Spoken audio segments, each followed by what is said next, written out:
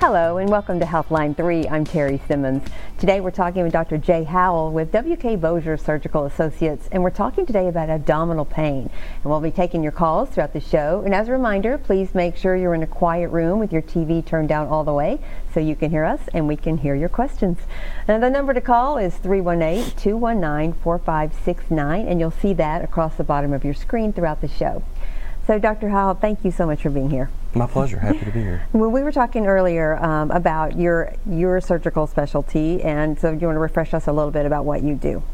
I'm a general surgeon, and that encompasses a wide range of surgeries and different disease pathologies that need to be addressed in a surgical fashion. And I'd probably say the most popular operation we do are gallbladders.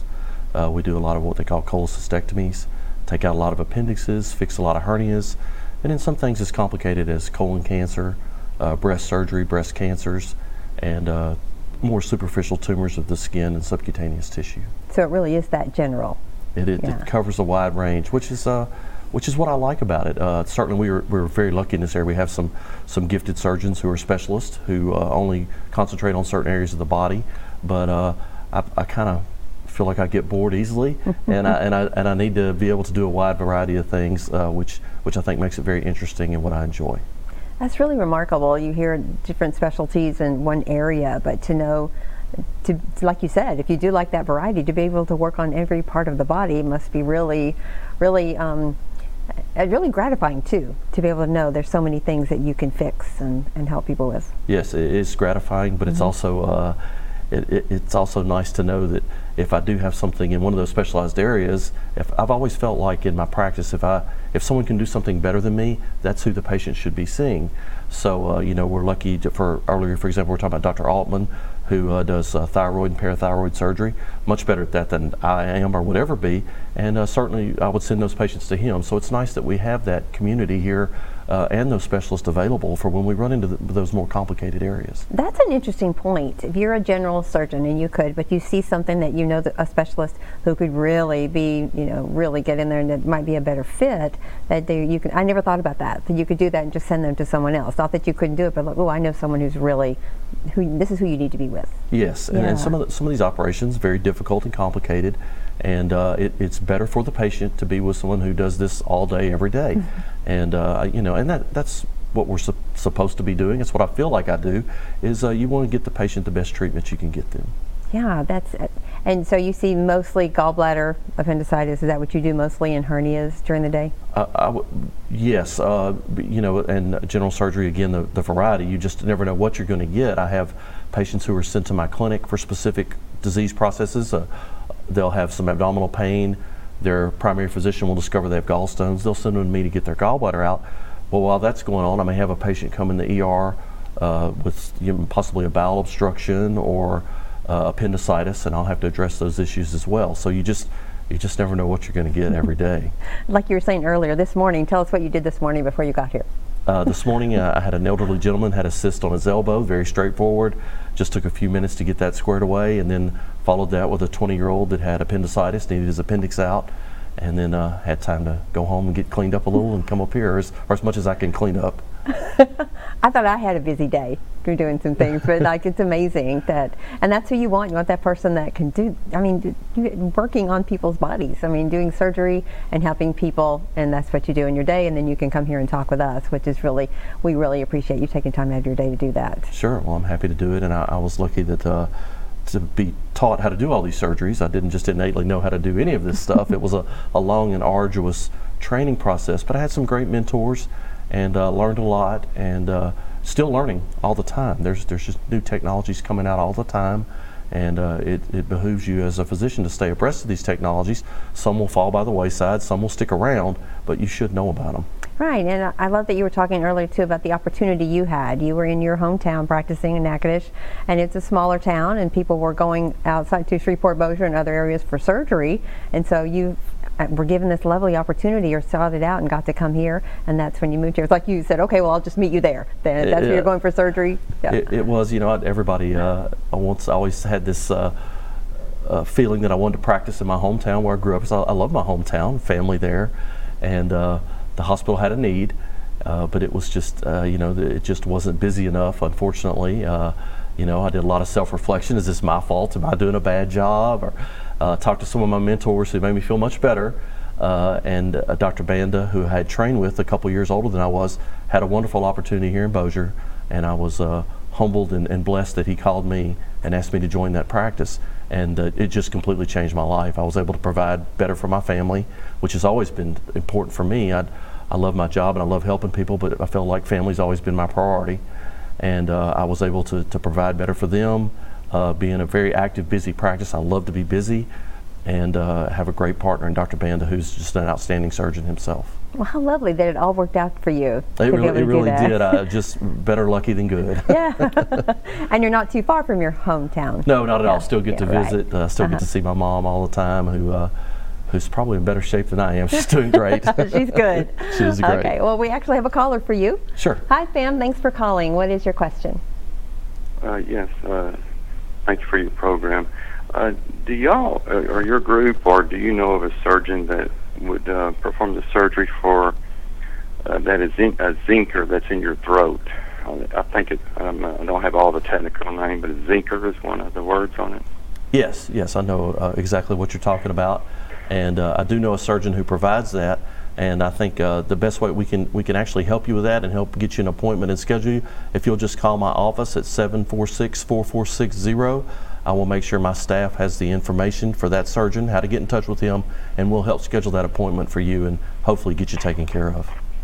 I wasn't ready to write that down. What is that number? 746-4460. That's my office at Willis Knight in Bossier, and we'll be happy to help you. Thank you, sir. You're welcome. Oh, good luck to you. So what is that he was talking about? Do you want to talk about that procedure or that condition? I could talk about the condition a little bit. The procedure is outside of my realm. That's where we need one of these specialists for. Exactly. But a Zinker's diverticulum is a weakening of the musculature around the esophagus, the tube when you swallow food. The esophagus carries food from your mouth to your stomach. And there's a couple of areas where the musculature can be weakened, and you can get a bulging of the esophagus, sort of if you squeeze a water balloon, it will bulge around your fingers. It's a bulge like that. And it can trap food particles and can be rather bothersome, and there are some ways to get in there and get rid of that little bulge.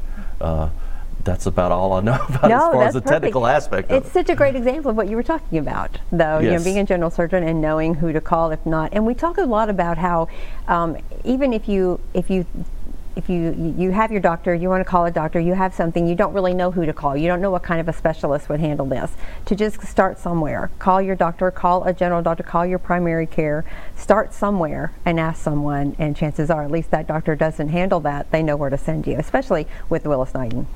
Absolutely. Well, Willis Knighton, first off, we're super lucky to have so many great specialists and subspecialists in the system.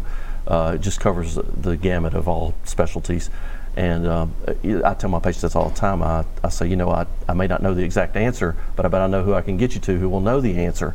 And I do see that sometimes. Sometimes I do have patients who come in and I'm unsure of the exact way to go with that patient or the exact treatment modality, but I do know who will know, and I'm able to get them to that person. Right. And today we're talking about abdominal pain specifically, yes. But there's also some things before we get into that. Let's talk a little bit more about where you are and the changes that have been happening there and the opportunities. Yes, well, earlier this year, and it's been in the works for a couple of years, some of my colleagues, specifically Dr. WK Bossier, who's a, not only locally renowned in the South, but just a world-renowned, outstanding surgeon, one of my mentors. He's a hepatobiliary surgeon. He and some of his colleagues and some of the Willis Knighton administration got together and felt that they had enough to offer surgery training-wise to start their own surgery program. So they have started a surgery program. We are now training young surgeons, residents. Those are people who have just graduated from medical school, decided they want to be surgeons, and they undergo the residency program to learn how to operate.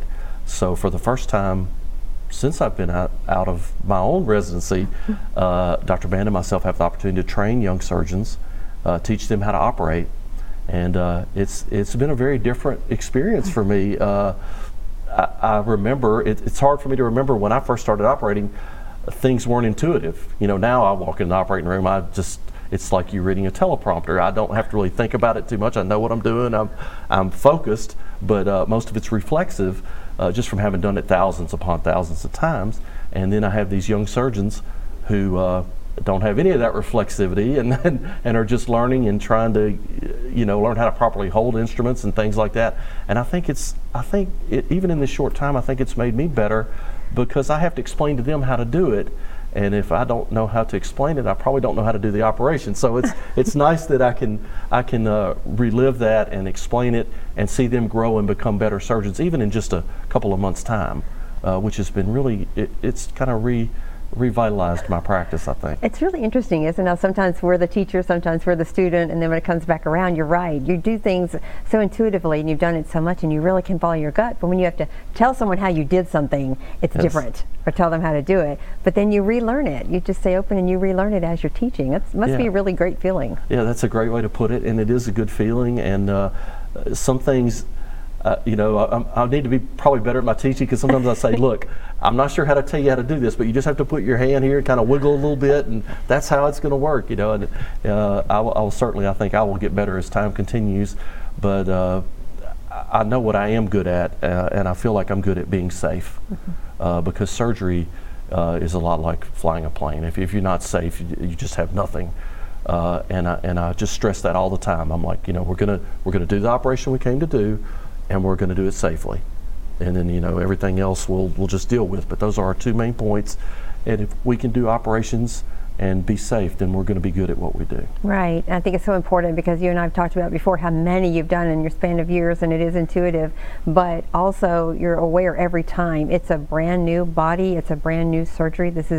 It's new every time, and you have to stay in your moment and be safe and just realize that. So it's really interesting that you really do just stress the safety. You have to, and you're right. I'll do a gallbladder at 7 o'clock on somebody who weighs 130 pounds. I'll do one at 8 o'clock on somebody who weighs 450 pounds. And even though it's the same operation, things are markedly different. There's markedly different approaches. There's all sorts of little tricks that you learn over the years that you can do to make things easier on yourself and thereby easier on the patient. All right. We have another call for you. Sure. Chip, thanks for calling. What is your question?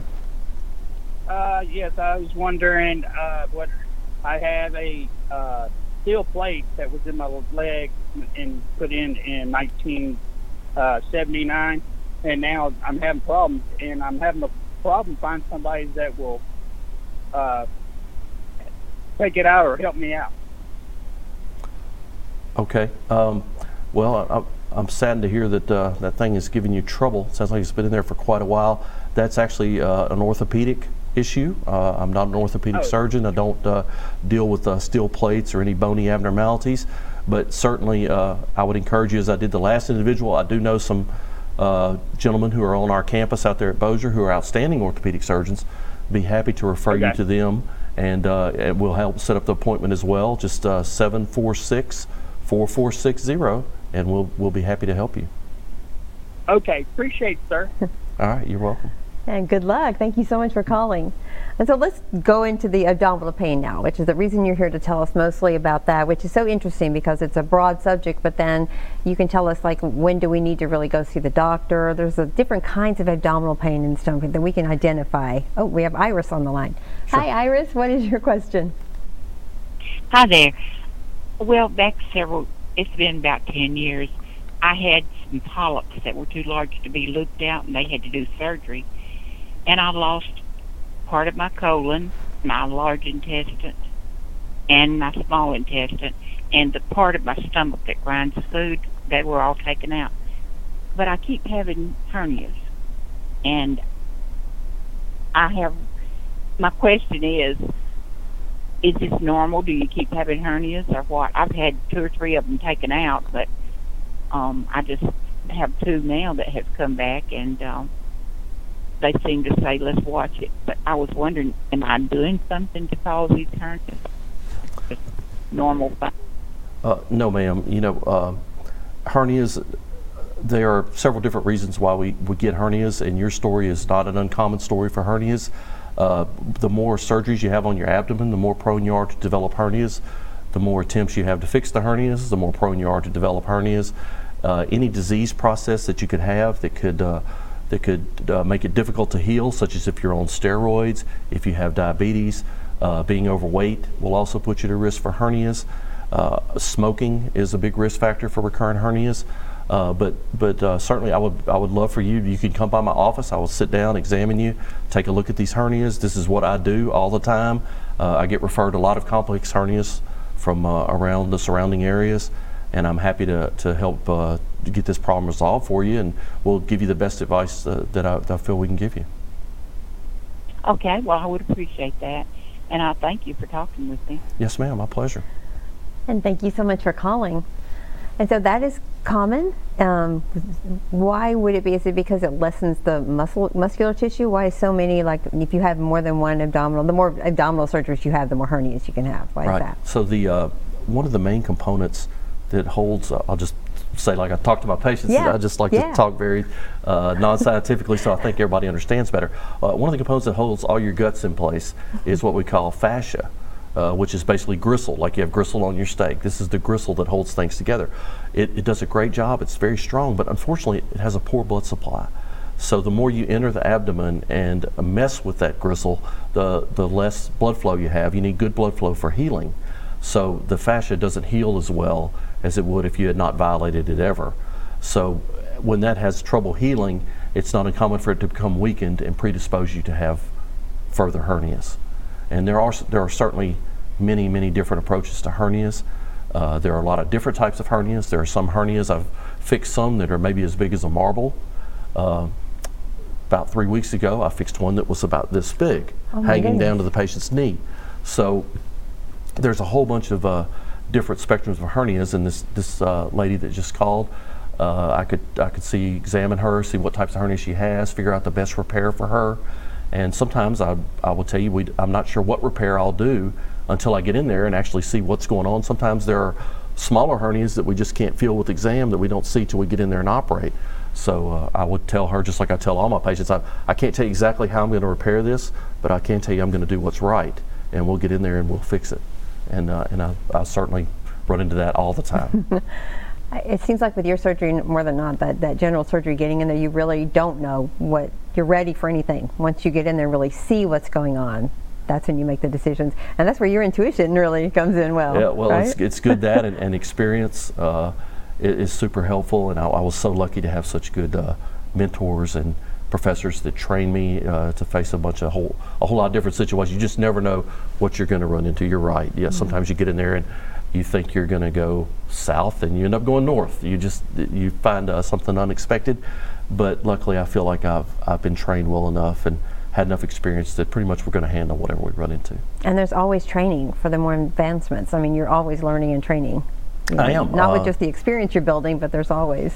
Yes, there's always, robotic surgery is real big now. I did train in robotics, did it for a few years. It just wasn't a good fit for my practice, so I've let that go by the wayside. But we do have some great robotic surgeons here in town, and again, every now and then I'll find something I think is better addressed with robotics, and I will send that patient to those surgeons who do a great job, and we're lucky to have them. And that's a really good thing to bring up too, because we do talk about robotic surgery a lot. And so, is it a preference? Like, if you did it, you trained in it, you can do it, but you like this kind of surgery the best? Yes, there were a few different reasons why I didn't stay with the robotic surgery. I think one of the main reasons is what we call turnover. When you finish operating, they have to get the room cleaned, re-sterilized, everything reprocessed, ready to go for the next patient. And it takes probably twice as long to do that robotically. And if I only had 2 or 3 operations to do a day, no problem. But when you have sometimes as many as 10 or 12, it's just inefficient. And I hate for patients to be waiting around all day. It just wasn't a good fit for just the 2-man practice that we have. That's how I felt. And Dr. Howell, I think that's just the thread of this here. You like to stay busy. I do. You want to help as many people in the day as you can and do that surgery. I like to kind of go. You know, that's really remarkable and quite a gift. And so, what are the most common underlying causes of abdominal pain that you see? The most common I see is going to be gallbladder disease. These patients commonly have classic symptoms after they eat. They get upper abdominal pain, often with nausea, typically subsides within 30 minutes to an hour. We have a great primary care network at Bossier. They're so good at spotting this problem. By the time the patient gets to me, they've probably had every test they need to have. It's all done. I just need to talk to the patient about the operation and how we're going to help them. And I probably do, just myself and Dr. Banda each do between 300 and 350 gallbladders a year. Okay. So it's pretty common. Goodness. We have Carla on the line for you. Hi, Carla. What is your question? Yes, my husband is, he's had a heart transplant for 20 years, and he has an abdominal hernia, and it's about the size of a basketball. And they never went in to fix it because, you know, he's a transplant and he has to take the amine sufficient medication, and they were afraid of an infection. And with that Johnson & Johnson mask they were using. So I was wondering, because this doctor's talking about he does a lot of hernias, and we just wanted to see what he thought. Yes, ma'am. I understand what you're saying, and I think probably it's two-sided. Being on the drugs to combat his immune system puts you at a higher risk for infection. Also makes it more difficult to heal up. So it could certainly put you at a higher risk for surgery. But this would be something that I get referred to me all the time. I would be happy to take a look at him and see if I thought we could safely help him. Again, safety first. And I would be happy to evaluate him. If you want to come by for an appointment, it would be my pleasure. Yes, sir. Can you tell me what your name is? I can't see it on the television. Sure. James Howell, Howell. My office number is 746-4460. Okay, I'm sorry. 746? 4460. 4460. In the beginning of it is 746. Yes, ma'am. Okay, well, thank you, and I'll call your office. Be happy to see you. Okay. Thank you. Yes, ma'am. And so tell us a little bit about gallbladder disease, like the clinical, the diagnostic work, the treatment, just you want to run us. Oh, we have Sandra. Hi, Sandra. What is your question for Dr. Howell? Yes, I have a daughter that has had actually multiple surgeries, but two in her abdomen, and I have to say she complains, in other words, of not being able to have a bowel movement, like for 6 to 7 days sometimes. She stays bloated all the time, and I don't know that she's ever been, checked for gallbladder issues, but I'm just concerned about her because she's always uncomfortable and naturally still working, and so it makes her at a desk all day. And so that she didn't get that much exercise. Actually, I know maybe it's a problem. I don't know, but could you tell me? See that one of the surgeries was a hernia, and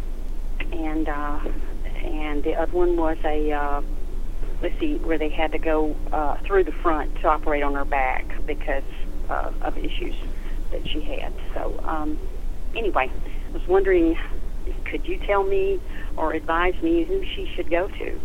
Yes, ma'am. Sure. The problem you describe, there's a whole bunch of different reasons we could have these issues. Not all of them surgical. Usually, the best place to start, we have some very good gastrointestinal physicians. There's a large Gastrointestinal Associates (GIS) group that I would start with. That's usually the best place to start. They can make sure you don't have any she does not have any type of anatomical abnormality or something that would need surgical correction. A lot of times just some dietary changes and lifestyle changes can help with these issues, but that would be the best place to start. They're outstanding at addressing these type of issues. Okay, could you tell me who they are? Gastrointestinal specialist. Mm-hmm. Oh, okay. And where they're located, They are located in Shreveport on Greenwood Road. Oh, okay. Thank you so much. Appreciate that. My pleasure. You have a blessed day. Bye-bye. All right. And some of the symptoms she listed. Speaking of symptoms, like what are the symptoms? What's the difference between gallbladder disease and appendicitis? Is it a different kind of abdominal pain? And does it move? Is it sharp? When do we pay attention and really go to the doctor? Well, I'm a big fan of if you have recurrent issues. Everybody's going to have a little stomach ache from time to time, but if you have something that is either last a long time, if you have longevity or recurrence, those are the two things that I caution people about and feel like they should get checked out. Appendicitis is a disease of acuity. You're going to have appendicitis. It's going to begin to hurt, usually around the belly button, and then down on the lower right side. It kind of migrates over there over about a 24-hour period. And if you don't get that addressed, it gets worse and worse, and it'll eventually rupture. So that's a disease of acuity. If you have appendicitis, you're usually not feeling too well. You're not going to need anybody to tell you to go to the ER. You're going to want to go to the ER. Whereas gallbladder is more of it's more of a recurring issue. It's not so acute usually. You can certainly get a bad gallbladder attack that would cause you to go to the emergency room. But often these patients have recurrent pain after eating, nausea, usually subsides after a little while, where appendicitis is usually not going to subside. You're going to have that until something bad happens. Hopefully we can head that off before it happens. Okay. And if we hear this all the time, if your appendix bursts, what are the dangers of that happening? Well, there's a lot of issues that can come with a perforated appendix. One of the main problems is the spillage of the appendiceal content, which is going to be pus and probably some stool. You don't want that spilling into your abdomen. It can certainly make you very septic and sick. Even in 2022, we still have people who die from perforated appendicitis. You would think that'd be something you just hear about in the medieval times, but it can be very deadly. And that's why sometimes we actually will take out an appendix. If we are very suspicious you have appendicitis, we'll go in there, and even if the appendix looks normal, we go ahead and take it out. Because heaven forbid, if you ever miss an appendicitis and somebody perforates, that patient could be in a life-threatening condition. So that's something you can just live forever without. You just Absolutely, don't. Yeah. yes, So no. what is the purpose of appendix then? Well, they think that back when we were cavemen and scavengers, eating carrion and whatever we could find to eat, that it's got a lot of lymphatic tissue in it, and it helped us keep from getting sick from eating those things. It helped filter bacteria from whatever we could find to eat. But that purpose has long since been served. And so it doesn't really do anything but cause trouble now. Which makes sense. If it was filtering toxins and bacteria, that's what it holds, which is why that's dangerous. It is. It is dangerous because the appendix, once it gets kind of clogged up, it will swell. It'll fill with fluid. The fluid will get super infected, and it's just an ugly condition. Yeah. But luckily, treatable with laparoscopy, 3 small incisions. Maybe takes 20 minutes if it's a difficult one, and usually home either later that day or the next day. And the recovery is just from the actual surgery, right? So it's just it's not too bad at all. Yeah. The recovery, just probably a few days of feeling a little sore, and then you can kind of start getting back to your routine. And so, in gallbladder, different. It can sneak up on you. It can happen. It comes and goes. Is there anything where it flares up? Is it eating that makes it flares up, or food, or? Usually, the classic story is fatty or greasy foods. Okay. The gallbladder stores bile. When you eat something fatty, it squeezes a little bile into the intestine to help you digest the fats. So when you eat something fatty and the gallbladder tries to squeeze, there's stones in the way, it swells up, it gets angry, makes you angry, and then you feel poorly until that subsides. And gallstones, like what are they made of? How do they come about? Why is that something that forms in the Well, gallbladder? there's a few different types of gallstones. What happens is the bile is made up of 3 different components, and if one of those components gets a little out of whack, you'll begin to precipitate stones, and the stones will get bigger and eventually become large enough to cause trouble. Okay. And so you can someone, if it's mild and they have gallbladder trouble, they can go on for a very long time, or? Some people can't. Some people just live with a bad gallbladder. They'll just got it, especially some of the older generation. They'll be like, I just got used to this belly pain. I've just had it for 30 years, and then we have some patients who are extremely sensitive to it. They get one attack, they're ready to come in for surgery. Okay. So speaking of abdominal pain and all of them we talked about, what is something that you'd like to leave us with today? Well, I think a couple of things. Number one, if you're having recurrent abdominal issues, you need to see your doctor. There's just such a wide range of things that this could be, and we're lucky in this community. We have a great healthcare community here, and if most of the physicians are like I am, if they can't find the answer, they'll find somebody who can. And I think that mostly prevention is the best cure. You want to get that gallbladder out before you have a terrible attack or have a gangrenous gallbladder or any of these awful other issues. You want to get these things taken care of before they get out of hand. and I think that's prevention is the best treatment. Prevention. Don't be afraid to ask. Don't be afraid to go in and see, and don't be embarrassed. You're afraid it might not be anything. If you have pain that's giving you discomfort, then go see about it. I would, yes, absolutely. All right. Thank you so much, Dr. Howell. It's been a pleasure. Yes, ma'am. Thank you. Thank you for joining us. We'll see you next time on Healthline 3.